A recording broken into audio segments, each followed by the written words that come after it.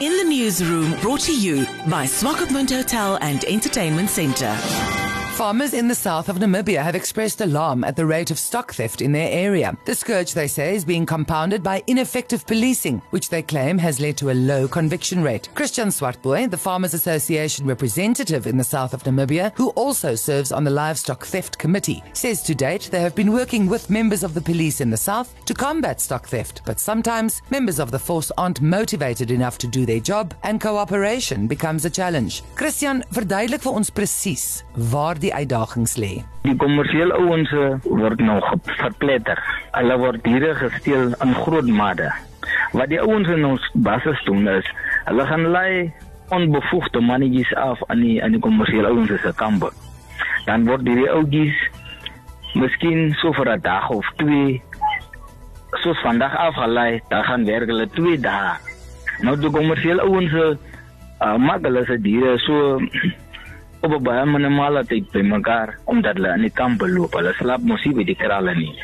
En diere daai vat hulle nou die diere wat in die kamp is met hulle se tyd saam op groot mate. Nou kom die ouens baie laat agter. En soms kry ons inligtings bietjie laat. Soms is dit baie vinnig. Kyk, soos by die beeste het ons 2 weke, was die beeste al 2 weke aangehou gewees.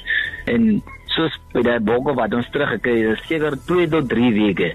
Maar die laaste tyd na ons die komitee op die been gekry het ons nou met die boere gepraat om te sê, kyk bietjie die kampe. Kyk of julle nie verdagspore en goed opspoor nie, dan laat weet julle. So het ons van laas maand by meneer Andre Rousseau ook 46 diere. Ons het net 'n spoor in die namiddag gekry en hulle het my gebel die Vrydag aan, toe gaan slaap ek die Vrydag aan 3 uur by die kamp met mal die groep. En ons het oggend op Saterdagoggend op die natspoor gegaan en 45 bokke teruggekry waarvan enige slag was. Die 46 ene, maar ons het al die bokke en al die verragters gekry. Maar die hulp van die polisie is bietjie traag. Maar soos ek nou 'n paar jare met die polisie gewerk het, voel ek om altyd met die veediefstal eenheid van Marindal te werk en hulle is altyd het hulle flink diens. Hulle het onmiddellik gereageer. Ek het met Maldie gesukkel wat in die area is. Maldie is miskien 20 kilos uit dit wat gebeur het, of uit die area waar die goed gesteel was. Maar Marindal ouens het goeie respons die dag ook gehad en ons het baie gou die verdagtes in die hande gekry. So die challenges wat ons daar in Maldie area het, is baie sterk hier dat sekere groepies ouens plus daar is masterminds wat sekere groep ouens gebruik om uit te stuur of gaan af te lei en gaan op te tel. En ons het nou die polisie las gevra dat hulle toch samenwerking gee as ons enige iets verdink of verdag sien om vir ons by te staan of die komiteelede by te staan, want ek bly meeste in Gideon area. Eers as ek aangeroep word, gaan help ek. So is die challenge wat ons in die area het. Dit is 'n baie groot probleem. En die syde is veediefstal is baie hoog, veral Gideon area en in Maldie area.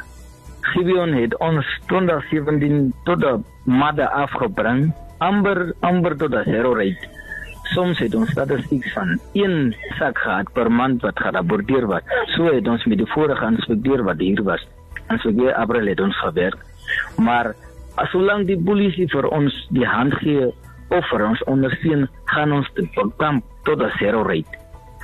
Maar die polisie, ek weet nie, lyk vir ons, die polisie voel hulle se werk word afgevat of ons gee hulle te veel werk.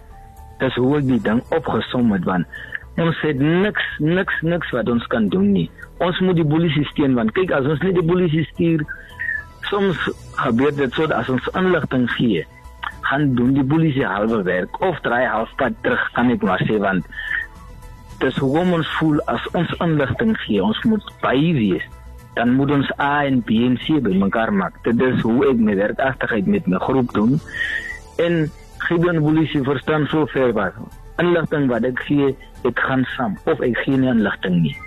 Want dit help nie later van die tyd hoor jy het valse inligting gegee, en die polisie steek die gemeenskap aan mekaar, saam met die komiteelede. In the newsroom, brought to you by Swakopmund Hotel and Entertainment Centre.